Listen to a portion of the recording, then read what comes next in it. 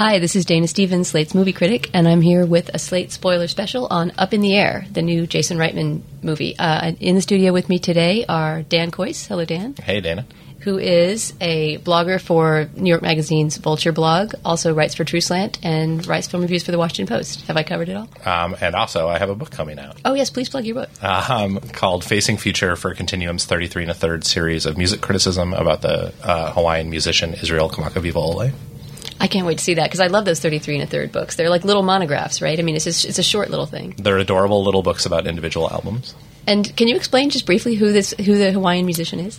He's the guy who sings that version of Somewhere Over the Rainbow, What a Wonderful World, accompanied by the ukulele that you've heard in 10,000 movies. Oh my God, that's great. That's a great person to write a monograph about. I love it.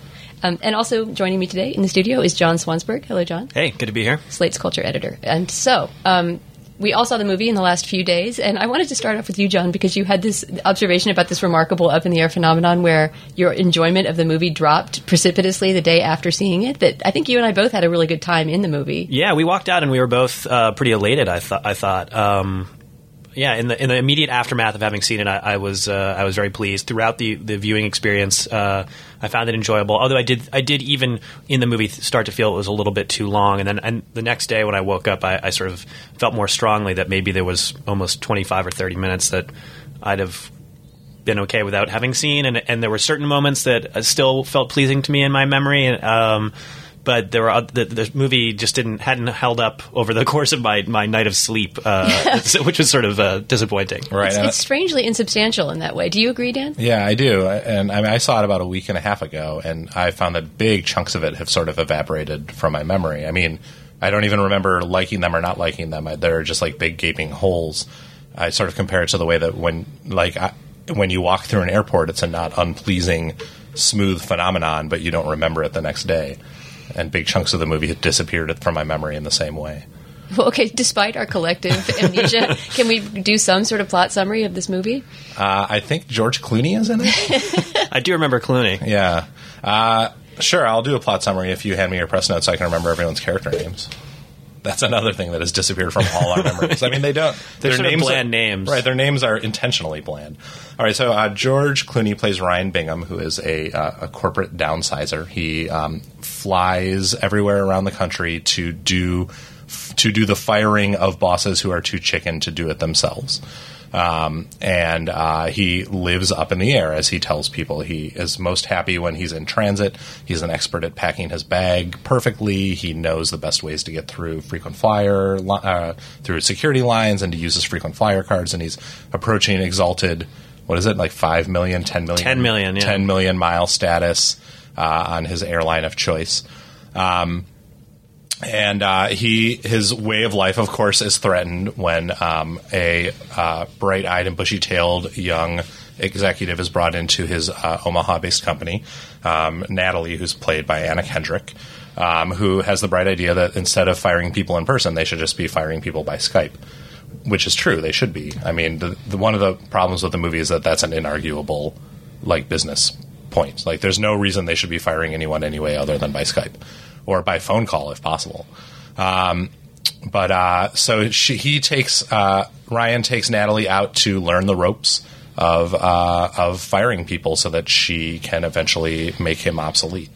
Along the way, he meets sort of his doppelganger, his female doppelganger, played by Vera Farmiga, who's named Alex, who is like him, a corporate road warrior on the road as often as him. They have a great meet cute scene where they compare frequent flyer programs in an airport bar, and things proceed from there.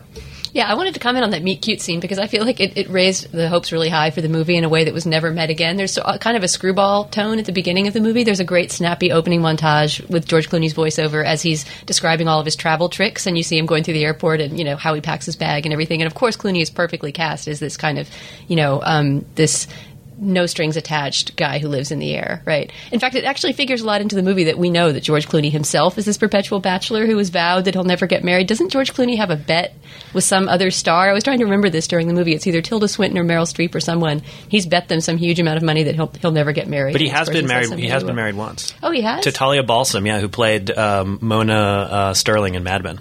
Was it back in the day? Back in his ER days? You should look. Everyone should look up pictures of him, like shortly after being married, from like the mid '90s. His hair is unbelievable. And Talia Balsam's the image that comes up on Google image search is really worth looking at. Talia Balsam's wearing this great see-through polka dot blouse. But that's neither here nor there. But I think you're right that I think after that marriage dissolved, I think he does have some kind of bet about not getting hitched again. I did not know about Talia, but you've got some deep background on your George Clooney gossip. Well, it's more maybe someone's got a man crush. Yeah, I actually have more of a crush on Talia Balsam. I actually also have a man crush on George Clooney. So what does it say about the movie that we cannot even keep our discussion about it from being derailed? Like here, where it's our job to discuss this movie. Well, but it's actually true, though, that George Clooney's star power and the power of his personality is a big part of what makes this movie so charming. Oh, so I was going to say... It's also a problem, I think. We can return to that, but I think it's part of what makes the movie work and part of what made it didn't work for me, too. Like, there's scenes late in the movie when he goes home to his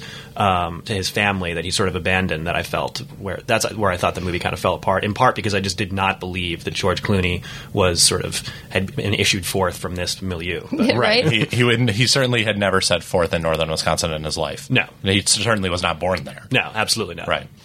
Yeah, that's the second. We should mention that second plot of the movie, which is actually pretty key, but again, it's something that's like evaporated in the 2 days since seeing it. But he has this sister played by Melanie Lynskey who's about to get married in Minnesota, Wisconsin. Northern Where is Wisconsin. it? Northern Wisconsin, yeah.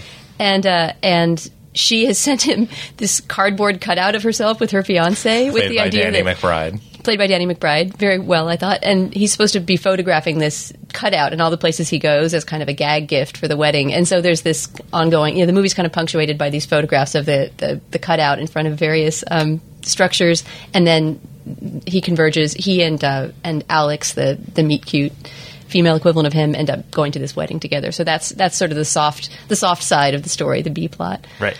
Well, and it's, as you say, as both of you have said, that the star power of George Clooney drives this, but it also does define the movie in some way, and that there's an essential tastefulness to George Clooney and to the kinds of movies that he chooses. And this is sort of like the epitome of the modern day George Clooney movie, in that it is extremely well written and impeccably put together, and his performance is just right. I mean, it's as just right as that bag that Ryan Bingham packs every day before he gets on a plane. But it certainly has no sort of wildness or edge to it in a way that George Clooney at this point sort of has no wildness or edge to him. His taste is so good that I sort of feel like it's worth wondering if that is becoming an impediment to his career. I don't get the impression that George Clooney would ever do something. I'm trying to think of recent great movies that I just can't see George Clooney doing. Like, he would never do something as sort of rough as even like Brokeback Mountain, or he would never be in Chicago, or it's good or bad movies that you really remember. I feel like have some kind of ruggedness or dirtiness or ugliness about them, as well as the smooth, polished surface. And I feel like his movies have become all smooth, polished surface. I guess I don't hold that against him, that he's the Cary Grant of our day. Somebody's got to do it. I felt like he did. Syriana is a movie that, was not that old, that sort of had a roughness to it, that, he was willing to sort of look crappy, and that movie sort of, its politics were pretty. I mean, I guess they're George Clooney's politics, but they're still. Right. It wasn't like a burnished kind of. I mean, the politics of this movie is like, downsizing is really hard on people. I mean, this movie kind of plays into into the zeitgeist in a way that I think it would be hard for anyone to sort of disagree with. Well, to me, it felt a little bit like it piggybacked on the zeitgeist. Yeah. Right. Well, it clearly was. I mean, the book was written before the downturn, and the movie was greenlit before the downturn, and it certainly seems as though, and you can't blame Jason Reitman for this, and this maybe can work into our discussion of Jason Reitman, but he definitely made the decision while filming that he needed to make this more quote-unquote relevant. Right. And that's why he cast, I mean, there's several montages throughout the movie and several scenes throughout the movie that are in which the roles of employees being downsized are played by recently downsized employees from St. Louis, I think, and Chicago. Or Detroit, I think. Detroit, also. yeah.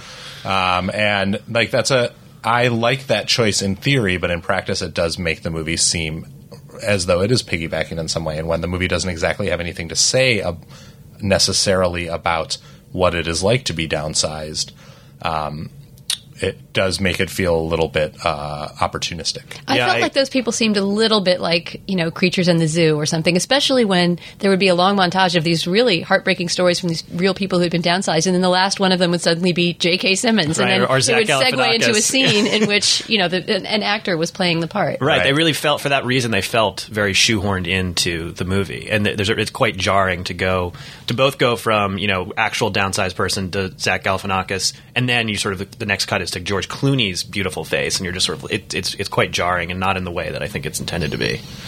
Yes, as listeners know, and listeners to any Slate podcast know, we're sponsored by Audible.com, which is the leading provider of audio entertainment on the web. They have well over 60,000 great titles, including the book Up in the Air, on which this movie was based. It's by Walter Kern. I'm in the middle of reading the novel now, and actually I'll venture to say that I like it a lot better than the movie. It's definitely darker and edgier and far more of a corporate satire than the movie is.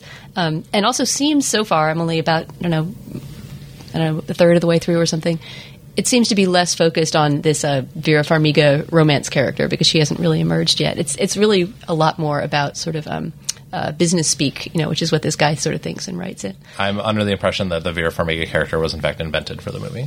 I'm not sure. There is an Alex in the book, but so far she's nothing like the Vera Farmiga character. So you can listen to Up in the Air unabridged on Audible. It's read by Sean Rennett, and that's our Audible recommendation for the week. And so, as you know, if you've listened to a spoiler podcast in the past year, we have a deal with Audible where you can sign up, get a free book with your sign up, and get a free book per month thereafter. And you can keep that free book even if you don't decide to keep your membership, which of course you will. And the place to do that is www.audiblepodcast.com/spoiler. So let's talk a little bit about Jason Reitman, the director of this movie. It's his third film. His first movie was Thank You for Smoking, which I thought was wildly overpraised, corporate satire. And his second movie was Juno, which, everybody sort of knows the ascent of Juno. And now this movie. I had the feeling from minute one of this movie that it's going to do very well in awards season, because it has that tone that I sort of think of as the new tone that's needed to garner as many awards as possible, which, as you were saying, Dan, is sort of inoffensive. It's sort of like the kind of movie that nobody can't love, but nobody can really feel passionate about either. I feel like Slumdog Millionaire sort of had that. Little Miss Sunshine sort of had it. And I like those movies. I like things about them, but there's something crowd-pleasing about them where it's sort of like you can take grandma, and that kind of movie has been cleaning up recently at awards. Do you guys have that feeling too? Yes. Well, I mean, the combination of accidental zeitgeist, yet inability to be absolutely inoffensive about a major issue, I think also is going to lend it a lot of weight in awards season. And the fact that, as you guys said, while you're watching it, it's a totally pleasurable process. And I mean, I think awards voters spend the months of December and January jamming in 2 to 3 movies a day, and so everything evaporates from their minds. So all they remember of any movie is how they felt while they were watching it. And so a movie like this makes a much greater impression when you're watching 3 movies a day than it does for the average film goer who's going to see it, like it, and then forget about it, unlike other movies that may stick in their memories more. And this movie is really enjoyable. I mean, maybe we've undersold its enjoyableness to some degree. I mean, there are moments that are really fun. We started to talk about the meet cute scene, and we kind of got derailed. I mean, that scene is really fun. I mean, when Ryan and Alex meet in the bar and they start whipping out their various frequent flyer cards, it's really quite funny. And there's a great crackle between those two actors throughout the movie. They're utterly smoking together. There's an amazing scene where at one point they're both on business travel but in different cities, and they're both in their robes in different Hilton Garden Inns and anonymous American cities, and they have this great text message flirtation that text messaging, or I actually think they're BBMing, which seemed actually even more accurate. What's BBMing? It's BlackBerry Messenger, and it seemed perfect that they would be BBMing, and they have this really ribald exchange about so they're sort of having like BBM sex, and it was really well written and seemed quite like exactly the kind of tawdry thing you would say over BlackBerry Messenger if you were having that kind of relationship with someone. I thought it was really admirable. I thought that's the kind of thing that I think movies often get wrong. Right. But there are lots of great moments like that throughout the movie that were very fun that I do remember. There's just other parts of it that sort of were more effervescent. Right. And I mean, I'll say honestly that I thought all 3 of the leads actually were pretty outstanding and had pretty great chemistry. I mean, I really liked Anna Kendrick, who played Natalie, the younger efficiency expert. I liked her character a lot. I liked her rapport with George Clooney, and I love the way that every time she talked to Vera Farmiga, she just would accidentally insult her so many times. Like, she just, what doesn't she say at one point? Like, God, you're exactly what I hope I am in 20 years. Right. And you can see Vera Farmiga just blanch at the notion that she's 20 years older than Anna. And she has another great line along the same lines where she says, I just really want to I don't want to say anything anti-feminist. I really appreciate all the stuff that your generation did for us, which is another great kind of back-ended right. And Vera Farmiga has great deadpan reactions in those scenes. And we should also note that Vera Farmiga is just, in addition to being utterly scorching hot, is really terrific in this movie. Yeah, and she's I mean, great. I hope she has a big career ahead of her. She's only just come onto the radar since The Departed, I guess, in the last few years. But Although, she's really wonderful, and she really stands up. She really gives George Clooney, gives it right back to him. I agree. She was terrific. Although maybe we should, since this is a spoiler, maybe we should discuss the sort of major spoilerific thing we that have to happens, spoil because that's one problematic part of the movie, and it involves her. So major spoiler alert. This is, I guess, the one big surprise in the movie, other than the fact that George Clooney does get to 10 million miles. And that young MC is in it. And that young MC is in it. Yes, that was very fun. But at the end throughout the movie, we sort of do understand that Ryan, the George Clooney character, and Alex are sort of doppelgangers. That they both are these corporate travel types who don't have homes and sort of live in hotels and in airplanes and airports. And she says to him at one point, "I'm you, but with a vagina." Right? That's like one of her pickup lines. Right, exactly. That she says that very explicitly. And she is actually the one of the two of them who's always saying, all I want is a relationship where if we both happen to be laying over in Denver, that we will sleep together. Like, she doesn't want anything more than that. She's no strings attached. And then towards the end of the movie, of course, Ryan, the Clooney character, does start to feel stronger affection for her, and he sort of ditches a corporate talk that he's giving and sort of runs off to Chicago. Super cliched moment. Like, do not run through an airport at the end of a romantic comedy. Yeah. Just don't do it. Also, don't start a speech and then say you can't finish it. Right. That was painful. Which is so not his character. His character would not start a corporate speech that he'd been paid some shitload of money to do. And that he'd been just looking wander forward off to in do the his whole middle. life. Like, it was posited as like this particular great Vegas, junket that he'd always wanted to do. Oh, also, yeah, Gold Quest 20? Yeah, double Eckies. They also it didn't make any sense. Like, why did he have to run to Chicago? Like, there wasn't anything he was trying to make in particular. Right. He could have easily finished the talk. I mean, he's like an expert traveler. He could have he's going to Chicago, the easiest place to travel to in America. Anyway, he goes to Chicago, and he runs up to her Brownstone and Lincoln Park or wherever, and knocks on the door and is hoping to have some, maybe confess his real love to her.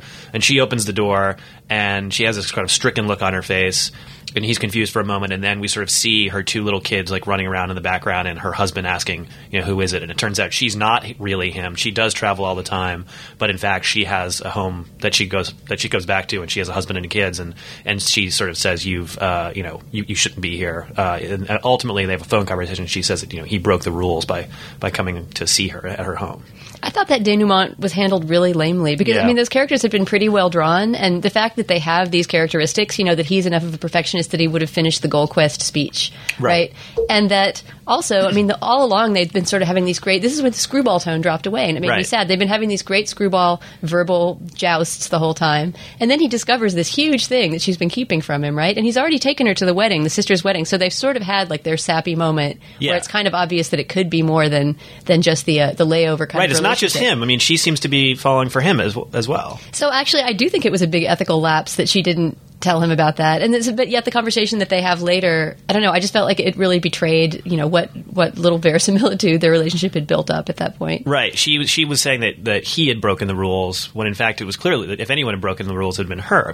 Clooney had been upfront with her throughout about what his lifestyle was, and she was the one who'd been dissembling. But the movie wants us to think, this is, I think, where the movie kind of cops out at the end. The movie wants us to think this thing that I think Oscar voters are going to love to think, which is sort of like, it's all about human connection in the end. That it's a moral trajectory that George Clooney traces where he learns to love or whatever. Right. And I didn't think that denouement of their love story actually did teach you that. Right, yeah, it didn't really follow. But then what happens after that is that, we do get these kind of two moments where George Clooney is obviously a changed man. He takes some of like a million of his bonus miles, and he gives them to his sister so that she can have a honeymoon because she doesn't have the means that he does.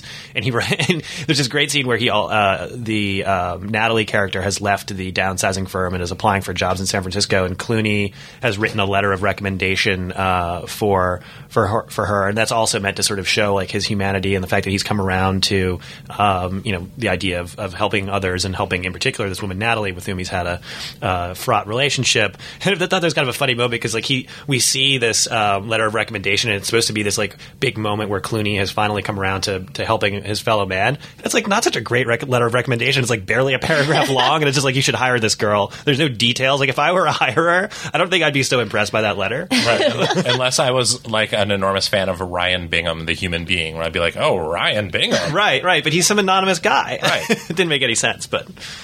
Right. So I guess what we can all agree is that this is a movie that sets everything up perfectly, and then like in its last 20 minutes, it basically throws away almost everything that had happened previously. I mean, while maintaining pretty expertly its smoothness of tone and professionalness of assembly, it does in the end sort of undercut what limited messages it seemed to be offering in the first place. Do you I agree. It implies at the end, the last shot we see is George Clooney standing looking at the board, at yet another airport looking for his flight. Is it implied that even though he's sort of gone through a Christmas Carol experience and now he's going to buy the goose for the poor child or whatever, that he is going to remain this person without human connection who's always up in the air? I don't know. He lets go of the rolling luggage. I don't know if that was meant to be, he was just symbolically letting go of that lifestyle, or whether he just was letting go of the luggage. It was ambiguous to me. Right. Well, such is the acting style of George Clooney that one is often forced to search like the things that his hands do, or the things that he lets go, or just the shots themselves for any clues to what's going on. See, I think you're more anti-Clooney than me and John are, because I actually thought I love him and I love the choices that he's made in his career. It's true he's not the edgiest, most adventurous actor, but I love the spot that he fills. I think he's such a throwback to an old Hollywood style, and I actually thought he had some moments of vulnerability in this movie that did take him outside of the Danny Ocean, complete slick package. I agree. And one of my favorite scenes in the whole movie, and a scene I think in which he does that, is so he does reach this 10 million mile mark, which is what he's sort of been going for with American Airlines. And apparently I don't know if this is real or not. I'm sort of curious. But there are only 6 people in the history of the world who've flown 10 million miles on American. And he's sort of at the end of the movie, when he's had these kind of revelations about his lifestyle and thinking about maybe changing it, he sort of has forgotten where he is in his mile mark. And they're flying over Dubuque or someplace. And the stewardess comes over the phone, or the PA, and says that, we have a special announcement. This guy has just crossed the 10 million mile mark, and in a great cameo, Sam Elliott comes out and he plays the pilot, and he's almost the wreathed chief pilot. The chief pilot. American Airlines. Yeah, he looks fantastic. He's like wreathed in this nimbus of light as he comes out, so you almost think it's a dream sequence. Exactly. Yeah, it was really, really great, and he was perfectly cast. It's sort of like anyway. He was great, but. It's the moment that the Clooney character has been waiting for all his professional life, and it doesn't have the meaning for him that he thought it would. And he tells the pilot that he's dreamt about this moment and what he would say and what he would ask the pilot, but he can't. He can't remember at that moment what he wanted to say or what he was supposed to feel. And I thought that Clooney, within the confines of this movie, it was an impressive change in tone for him. Right, and it is. I think within the confines of the movie is the exact right thing to say, which is that I'm actually, despite everything I've said, I'm actually extremely pro-Clooney, and I too am really happy about the role that he fills and the movies that he causes to get made, because most of the good George Clooney movies that get made would have never gotten made if he hadn't attached himself to them. And within the confines of this movie, he does give basically the perfect performance. It's just that sometimes I wish that he chose movies that had broader confines, I guess. Yeah, it's true. That's Actually, fair. I was just going to say he just made the movie Fantastic Mr. Fox, but he made it by being absolutely George Clooney in every second. Right. All right, well, thank you guys so much for joining me for this Slate Spoiler Special. Thanks, Dana. Thank you. For Slate.com, I'm Dana Stevens. America. We are endowed by our Creator with certain unalienable rights: life, liberty, and the pursuit of happiness. At Grand Canyon University, we believe in equal opportunity, and the American dream starts with purpose. By honoring your career calling, you impact your family, your friends, and your community. The pursuit to serve others is yours. Find your purpose at Grand Canyon University. Private, Christian, affordable. Visit gcu.edu.